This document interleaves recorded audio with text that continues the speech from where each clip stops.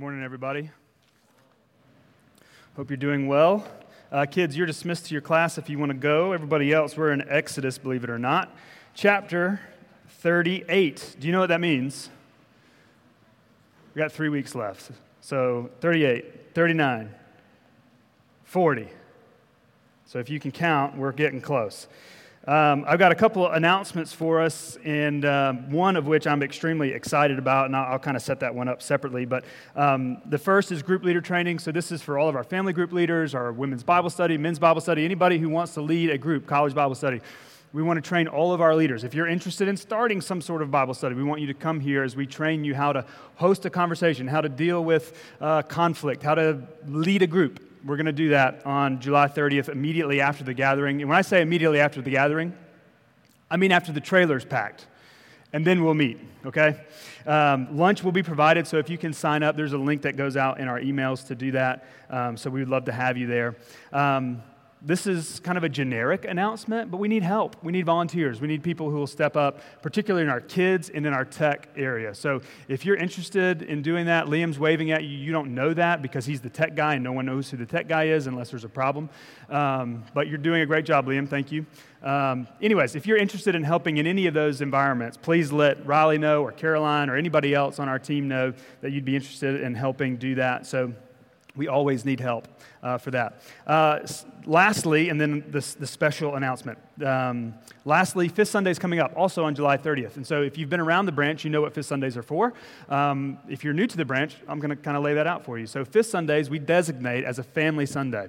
So we bring all of the kids into the room and to worship together. And our older kids stay in for the sermon and just to participate in the life of a worshiping body. We will have a discipleship class for birth through 3, I think is right. So the little kids can do that, can go to class. But we want to encourage all of our kids to grow up in the ways of the church. And so we offer that every fifth Sunday, which happens once a quarter. So, okay, lastly, something new. And this has a lot to do with what Steve was talking about and the generosity of our body. So a lot of you probably don't know or don't really care about budget. Our church has a budget, and we base our budget off of expected, anticipated giving within the church. And so we have surpassed our budget for the year. So our fiscal year ends this month, and we start a new one in August. And when I say we've surpassed it, like the budget number is way back there, and our church's giving is like way, way, way, way out there. So we wanted to do something kind of special and something a little bit unique in the life of our church. We wanted to just give away some resources. And so on July 30th, so the last Sunday of our fiscal year, every dollar that comes in that week, we're calling it Give It Away Sunday, we're going to give to 2 organizations. One is local, and the other is global. Okay, so the first one is Community Helping Place. Some of you are probably familiar with who they are, what they do. And so we're going to give half of those resources to them, and the other half is going to a church planting organization, actually that I'm connected to, went through their residency program and love what they do. And so 2 things. One, thank you. It's amazing. It really is that we can even be in a position to be able to do that. And 2, I just want to encourage you, we want to be used by God. We want to be generous. We want to continue to be generous. And so our goal is never to hoard. We don't want to have the church with the biggest bank account. We want to be the church that's making disciples. And so we want to put our resources in the hands of people who are helping do that. And so on July 30th, every dollar that comes in that full week, so if you mail your gift in, it's going towards that, okay? So every dollar for the last week of July is going to go towards the equipping group and Community Helping Place, okay? Thank you. It's awesome. All right, let's jump in. Exodus chapter 38. So here's how we're going to do this. I'm going to read probably faster than normal. I know some of you are like, can't be possible. It's possible. I've been practicing. I practiced this last night on my kids. They were like, oh, I don't think you said his name right. So we'll get to that guy here in a bit, and I'll let you know when it's coming. I'll probably do it without you even having to, you'll just know when I mess up a name, okay? But what we're going to do is we're going to take this in kind of 3 sections. So verses 1 through 8 we're going to do together. Okay, so this is the altar for the burnt offering and the bronze basin. And then the actual making of the court we're going to do as its own bit. And then the materials for the tabernacle is kind of more of like accounting. So like if you're an accountant in the room, you're going to love this part of the Bible. If you don't like numbers, don't fall asleep. That's all I'm asking. Okay? All right, so let's start. Exodus 38, verse 1. I'm going to read through verse 8, and then we'll take a break, okay? He made the altar of burnt offering of acacia wood. 5 cubits was its length, and 5 cubits its breadth. It was square, and 3 cubits was its height. He made horns for it on its 4 corners. Its horns were of one piece with it, and he overlaid it with bronze. And he made all the utensils of the altar, the pots, the shovels, the basins, the forks, and the fire pans. He made all its utensils of bronze. And he made for the altar a grating, a network of bronze under its ledge, extending halfway down. He cast 4 rings on the 4 corners of the bronze grating as holders for the poles. He made the poles of acacia wood and overlaid them with bronze. And he put the poles through the rings on the sides of the altar to carry it with them. He made it hollow with boards. Verse 8, he made the basin of bronze and its stand of bronze from the mirrors of the ministering women who ministered in the entrance of the tent of meeting. Okay, so I'm going to throw those photos. We've used some of these in the past. Can you put the tabernacle up, the whole tent? Okay, so we've shown this a few times. We showed it last week. Okay, so what we're talking about right now is the altar for burnt offering is the thing down here. I was trying to I almost bought a laser pointer, but then I thought you would make fun of me, so I didn't do that. I had a teacher in high school, my history class, who refused to she used the projector, but she didn't use the screen. She just used the whiteboard because she liked the way that when she hit the board with her stick, she liked the sound that it would make, and so she would point things out, on the map. She'd be like, there's Atlanta, and we're like, we know, So anyways, that is the altar for burnt offering. She was a very difficult teacher, by the way. I didn't like her very much. So in Jesus' name, okay? All right, so here's the main point, okay? And this, I think, will help lay the foundation for where we're going to be the rest of the morning, that God has chosen to dwell with his people. Okay, this is the point. All right, so we've kind of done all this, right? We've talked about this idea of repetition now for the last few weeks, but we're repeating again. We've got the instruction, and now we're getting the construction. They're actually putting hands to work, okay? They're building the thing that God has required them to build. So what do we have here? What is this? This is a picture of obedience, plain and simple. That's it. There's nothing super special outside of it actually being the dwelling place of God, so that's pretty special. But from a human standpoint, what's special about this is the people of Israel said, yes, Lord. That's it. This is a picture of obedience rooted in faithfulness. Okay? So that's the idea of this morning, obedience rooted in faithfulness. But God hasn't decided to join them because of how prepared they were or because of how much bronze they had or how much gold they had or how much cool yarn that they had or that they could knit. I had a teammate in college who would knit on road trips, and we actually liked him. Okay, he was a pretty good guy. We liked him. But that's what he would do. He would knit scarves and blankets, and he's like a 19-year-old man with a needlepoint knitting thing, It's I guess he was just being extra biblical. He loved this part of the Bible. I don't know. But the idea here is that God hasn't decided to join them because of their obedience. Okay, he hasn't decided to join them because they were prepared to build. God dwelling in their midst is a matter of divine initiative. It's a matter of his promise. I want to remind you of Exodus 29. Okay, this was now a few months ago. Exodus 29, verses 45 and 46 say this: I will dwell among the people of Israel, and I will be their God. And they shall know that I am the Lord their God, who brought them out of the land of Egypt, that I might dwell among them. I am the Lord their God. I am the Lord their God. So this has more to do with God choosing and deciding to dwell with his people than how good God's people have been. Okay? So their obedience now is a response to God's presence. Do you see how it goes in that order? So when we were doing the instructions for the tabernacle, do you guys remember this? We started from the outside and we worked our way in. Okay, so we started in the courtyard, and we went to the altar, and we went to the tent, and we went into the Holy of Holies, we went to the Ark of the Covenant, and now we've gone backwards, right? Now we're Ark of the Covenant, the tent, the Holy of Holies, the tent, the camp, right? And so now we're working our way out. And I don't want to over-spiritualize this, but that's exactly how God works in our lives, right? He uses people in our lives to point us to him, right? So from the outside influencing in, and then he changes our hearts. It's a dead heart made alive. And once our hearts have changed, now we begin to work from the inside out, okay? So don't forget the God's promise. I will dwell among my people. I will be their God, and they will be my people.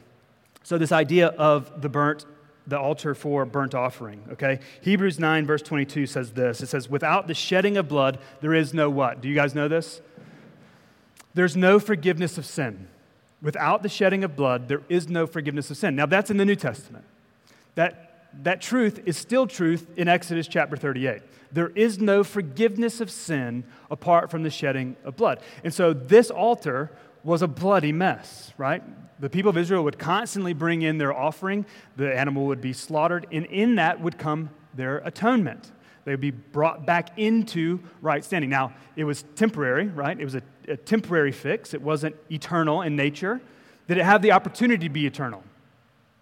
Yes, if they had brought their sacrifice and sacrificed at the altar of burnt offering and then never sinned again, they would not have needed another sacrifice. But the problem is, they left the tent, they went out the curtain, and they sinned again, right? So there was a need for another sacrifice. But without the shedding of blood, there is no forgiveness of sins. So what's the point in all this? What's the point of the burnt offering?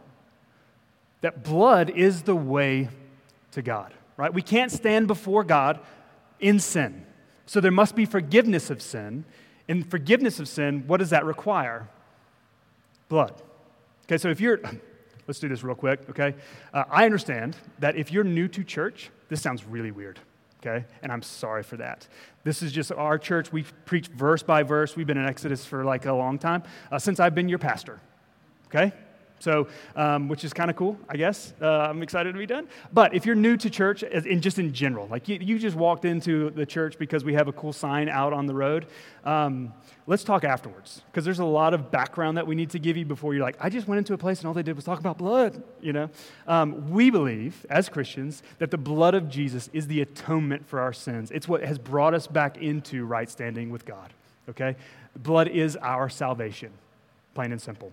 If that is you and you're in the room, maybe not, I don't know, I'm glad you're here, okay? So let me say that. I'm going to move us on, okay? So standing between, we still have the picture up? Yeah. So standing between the tabernacle, the tent, and the curtain is the altar for burnt offering. So this curtain, there's only one entryway, okay? It was one way in and it was one way out, right? So there was only one way to get into the dwelling place of God.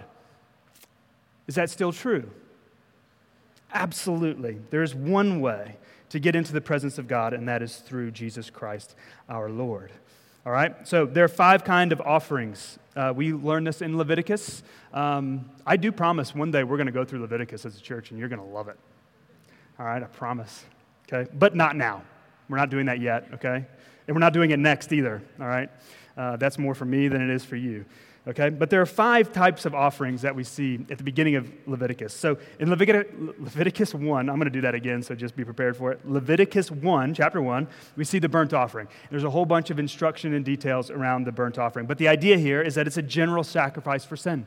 Okay, it was a sacrifice for atonement where an entire animal was being brought to be burned on the altar. Okay, so that's from Leviticus chapter 1. The second is a grain offering, and this would come from a part of the harvest that was dedicated to the Lord.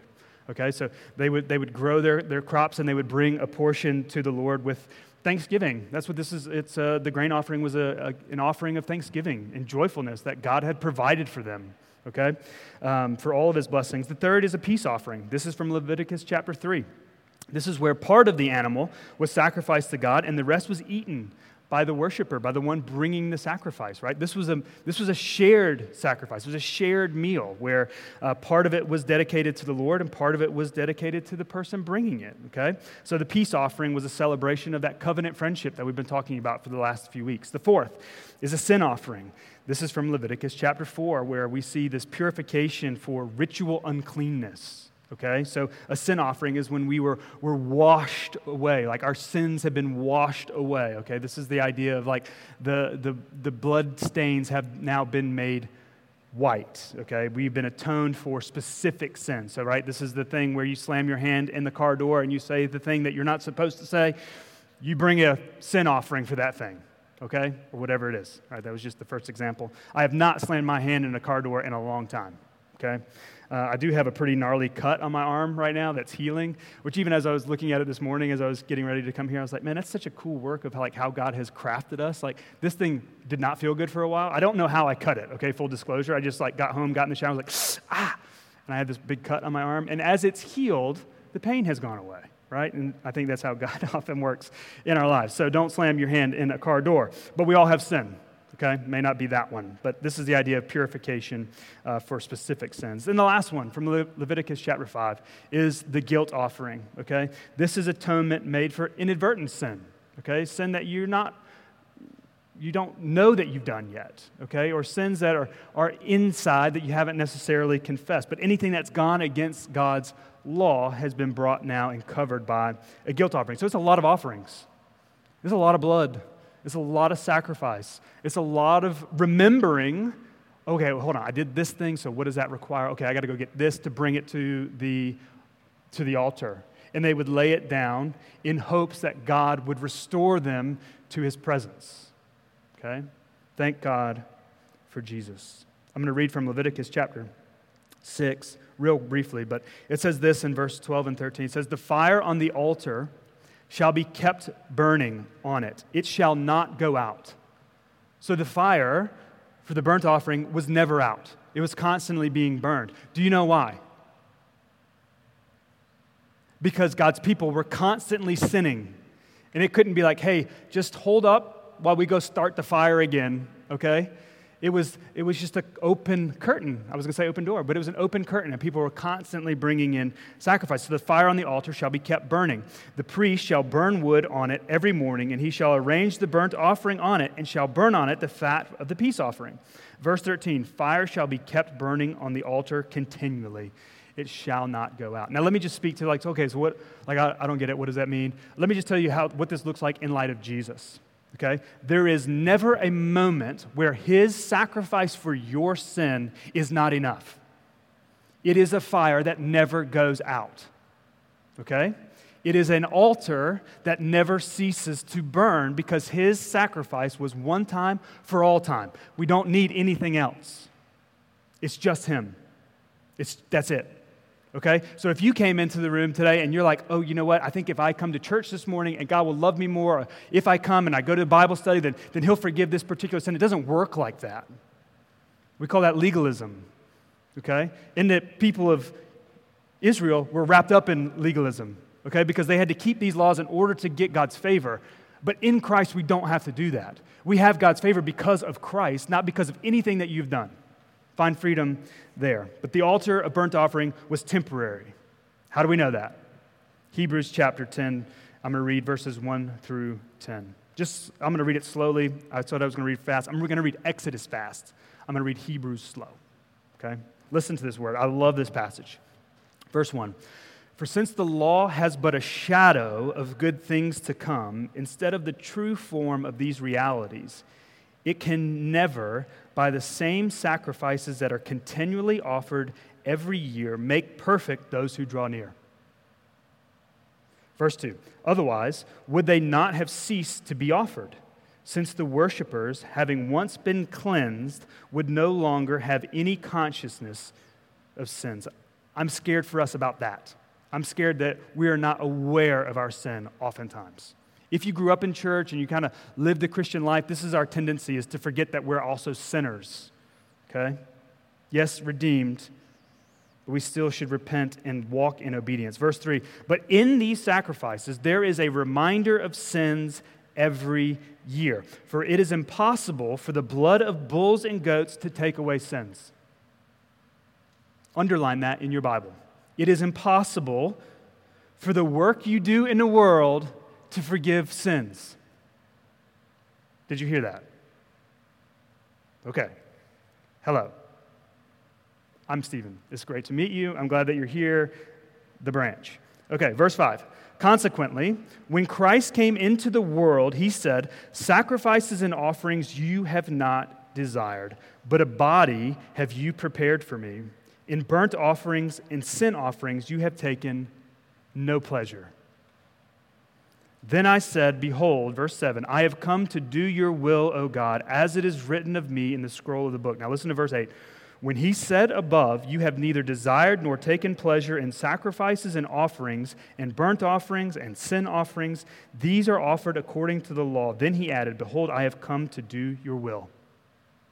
I have come to do your will. He does away with the first in order to establish the second. Do you see what's happening here? All of the requirements that we're reading about in Leviticus, all the requirements from Exodus, That is first. He does away with the first in order to establish the second. Verse 10, by that will we have been sanctified through the offering of the body of Jesus Christ. What does it say? Once for all.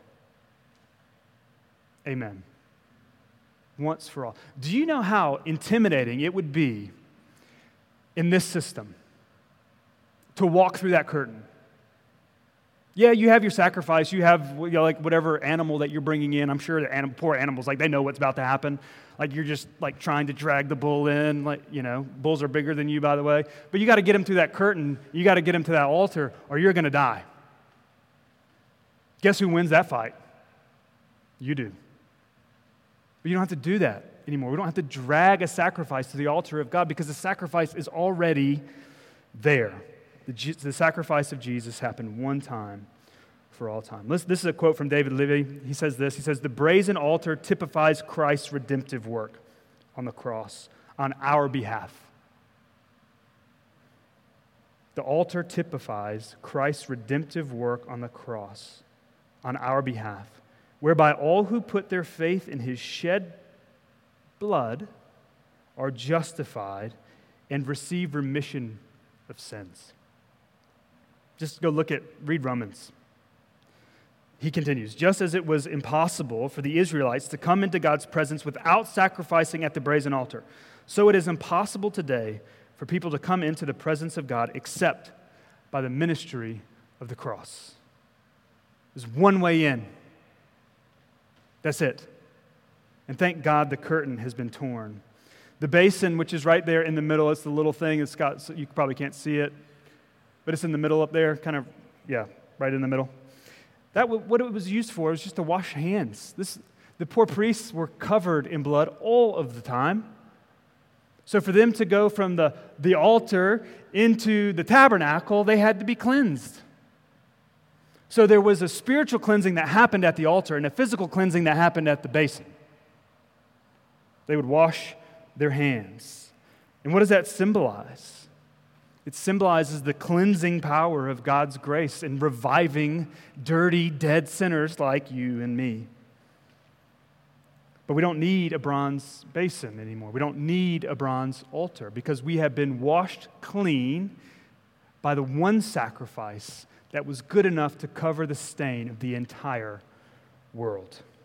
What was lost in the garden was redeemed on the cross forever and ever and ever and ever and ever and ever and ever. And amen. All right, let's keep going. I'm going to pick up in verse 9. I'm going to read down through verse 20, okay? Everybody doing good? It's cool. All right, verse 9. He made the court. For the south side, the hangings of the court were of fine twined linen, 100 cubits. Their 20 pillars and their 20 basins were of bronze. But the hooks of the pillars and their fillets were of silver. And for the north side, there were hangings of 100 cubits. Their 20 pillars and their 20 bases were of bronze. But the hooks of the pillars and their fillets were of silver.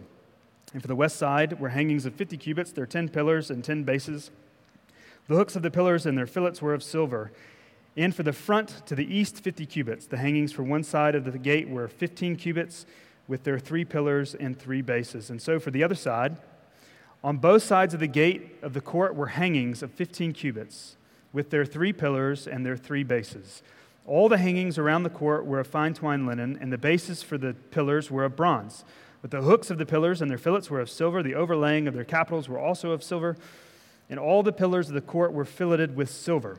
And the screen for the gate of the court was embroidered with needlework in blue and purple and scarlet and fine twined linen. It was 20 cubits long and 5 cubits high in its breadth, corresponding to the hangings of the court, and their pillars were 4 in number. Their 4 bases were of bronze, their hooks of silver, and the overlaying of their capitals and their fillets of silver. And all the pegs for the tabernacle and for the court all around were of bronze. Jesus is Lord. Okay, what's the point, right? Jesus is Lord. I know we've said this a million times, but the detail here is really beautiful, okay? I mean, I know you can't see great, but there's so much attention here. There's so many things that had to be followed just exactly right in order for this to be the perfect place for the dwelling place of God. We see it later with David and Solomon. It's like, I'm going to build you a house. Well, I don't need a house. Right, even the psalm that we read this, what does God desire? He desires you. So we don't need to have fancy things. Like some of you might be in the room being like, why are we giving away a bunch of money? We don't have our own building because we don't need a building. Do we desire a building? Yes, we do. Full disclosure. But we don't need a building to do what God has called us to do. We can do it here. We can do it out there. We can do it anywhere. Okay, it sounds like a kid's song, but it's true. Okay? And everything that was built, all of this was portable. So we're just trying to be like Exodus. We're trying to be like the people of God. Okay? We're portable, right? But all of this would be packaged up and they would move on. Because remember, they're wandering through the desert. It wasn't until much later that God gets this permanent place. And his response was very different than the tabernacle, right? But now we don't have to worry about that. So what's the idea of the courtyard? The courtyard was like this key demarcation, right? That they were now entering into this sacred space, okay? It's like for some of you, like some of us, like we walk in, it's like you come in here on a Sunday afternoon, this place is different. This place is a place of pickleball. But if you come here on a Sunday morning, this is a house of worship, right? But we have signs to say like, pickleball's going to have to wait. We're doing church right now, right? And that's what the curtain was. It was like this courtyard was like, hey, whatever's going on out there needs to be put on hold. We're entering into this sacred space where God has promised to be. Okay? Now, the beauty of life with Christ is we don't have to come in to a church building to have the presence of God anymore. His promise to us is wherever two or more are gathered. Now, here's what's beautiful about a Christian family. Okay, why do we do everything in the context of a family? Because if you live in life as a family, like my family, okay, which I've got a cool story to tell, and I'll do that in just a second, one point at a time, okay? But our house, like the Lord is in our house because there's more than one believer there. Praise God for that. And I hope there's many more. Well, just 3 more, okay? Not many more, just only 3. Okay? All right? But this is the beauty of a Christian family. It's like where a husband and wife come in and they're raising kids together. If you're doing that in the ways of the Lord, those kids, I mean, I don't know where they're going to end up, but gosh, they're going to see this diligent rhythm of discipleship in their lives. And praise God the day that their lives become lives for Jesus. So the quick story that I've got to tell you today is like, we have a 9-year-old, a 6-year-old, and a 3-year-old. So if you're doing the math, you're like, so what's going to happen this year? No, nothing. The 3s are over, okay? But we have a 3-year-old, Berkeley. Some of you have met her. You've all seen her, okay? Some of you have met her. And she walks in today with my wife, and she's like, I want to do the singing. This is the first time she's ever wanted to do that. She's 3. She wants to come in here and sing the songs because she knows, like in her heart, her little baby 3-year-old heart, like there's something beautiful about God's people singing songs to the glory of God. She is 3 years old. And she's going to poop in her pants later. That is a fact. But there's so much beauty. Like this is why we do family fifth Sundays, is because we want our children to be raised in the ways of the Lord. And it doesn't matter how old they are. But when they come in, they know that something special is happening in here. And so whether it's a 3-year-old or a 30-year-old or a 75-year-old, or I don't know how old we are in the room, but if it's an 85-year-old or a 100-year-old, I don't know. I just edged my bet real high, okay? We come in here to dwell in the presence of God because He's promised to meet us here. And the songs we sing and the scriptures we read are for His glory and His glory alone. And His promises, as we participate in His glory, He is working for our good. And I trust that to be true in that little 3-year-old's heart. Okay? I trust it to be true in your heart too. Okay. Sorry, I shouldn't talk about little children doing things like that, but it's just life, right? It's the reality. Okay, so one way in, there's one way out. Back to my notes. You see that? It's a stellar transition. I'm going to write my preaching professor later and be like, hey, just so you know, I nailed it. All right. Okay, John chapter 10, verse 9. Jesus says, I am the door. If anyone enters by me, he will be saved. If anyone enters by me, he will be saved. So ordinary people couldn't just walk through this curtain. you had to have a sacrifice, unless you were a priest. Do you understand how devastating that is? You only come in and through your brokenness. Like this little community has grown. There's a lot of people now. We're about to see about how many men are still around. Like, oh, hey, Bill, he's going back to the tabernacle. I think he must have done that thing again, right? But this isn't the way that this works anymore. Jesus says, I am the door. If you enter by me and only by me, you will be saved. So what does it take to be a follower of Jesus? It takes Jesus. It takes the Spirit of God to work in your heart, to take a dead thing and make it a living thing. Now our way in is through the holy, innocent Son of God. I hope it's more beautiful than that stinging curtain. And the curtain was pretty awesome. It was very detailed. Lots of fine twined linen. I hope to never say that again in my life, by the way. But look at it. Like, we don't have to have that anymore. We get to come in by the power, by the presence, and the sacrifice of Jesus Christ, our Lord. All right, materials for the tabernacle. Verse 21. These are the records of the tabernacle. The tabernacle of the testimony, as they were recorded at the commandment of Moses, the responsibility of the Levites under the direction of Ithamar, the son of Aaron, the priest. Bezalel, the son of Uri, son of Hur, of the tribe of Judah, made all that the Lord commanded Moses. And with him was Aholiab, the son of Ahisamach. I think I got it. I think that was it. I've been practicing it, and I think I got it. Of the tribe of Dan, an engraver, and designer, an embroiderer in blue and purple and scarlet yarns and fine twined linen. These people were very, very skilled at what they did. These were the best in every area of craftsmanship. Verse 24, all the gold that was used for the work in all the construction of the sanctuary, the gold from the offering was 29 talents and 730 shekels by the shekel of the sanctuary. All right, 25. The silver from those of the congregation who were recorded was 100 talents and 1,775 shekels by the shekel of the sanctuary.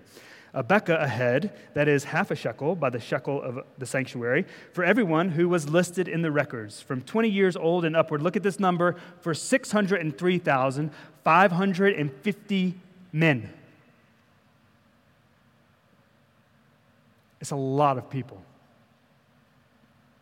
We did this when we were leaving Egypt, 600,000 men. We tried to do the math, and I think at one point I said hundreds of millions. It wasn't hundreds of millions, just to go back, be clear on that. This is millions of people.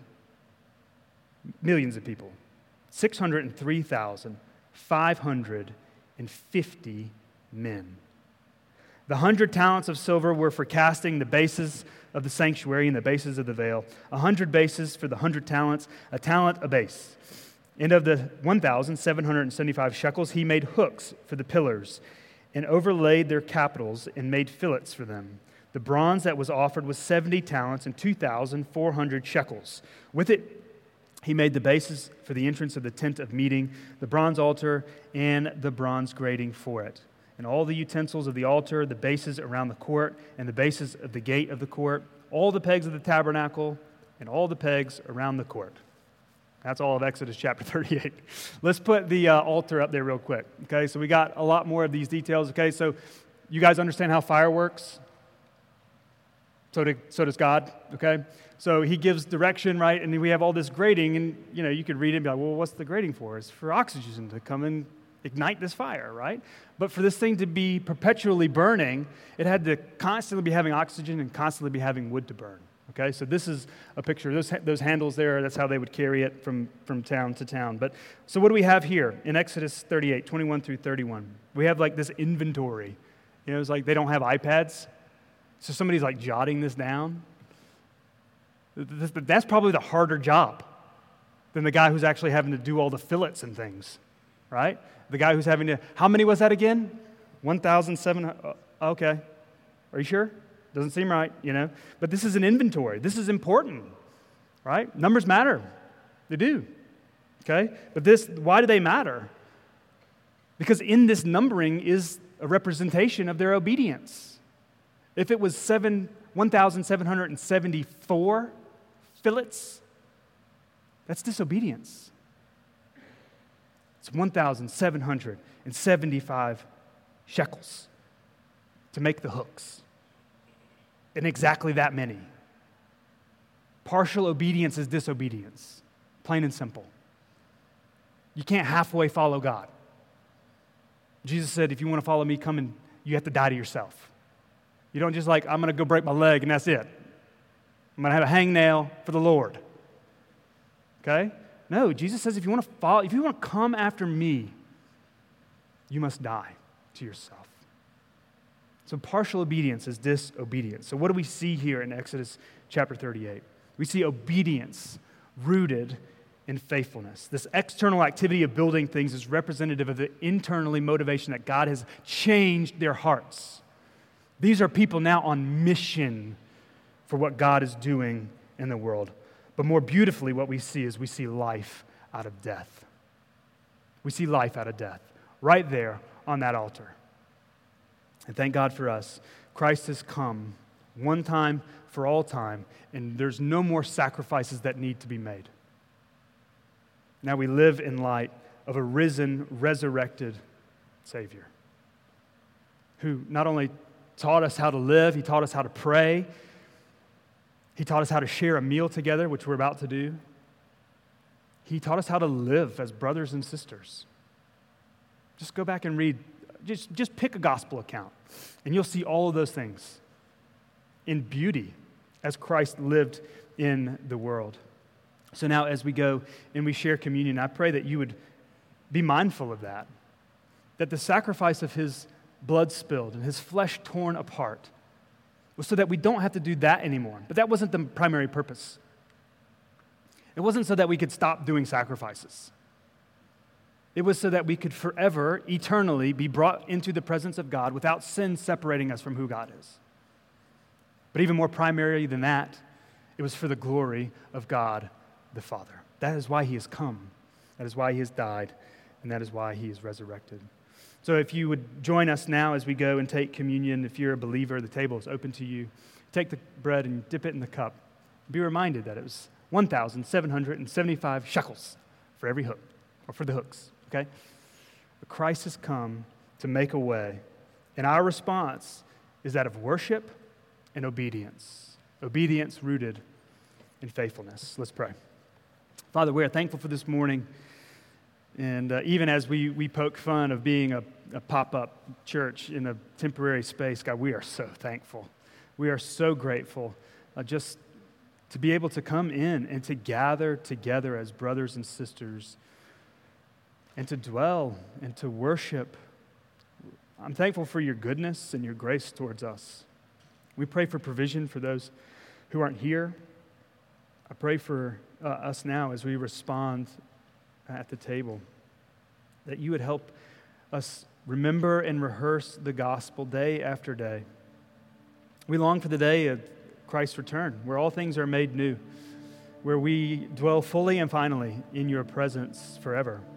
And so, Lord, we love you and we trust you. We thank you for your Son, Jesus, and we pray now in his beautiful name. Amen.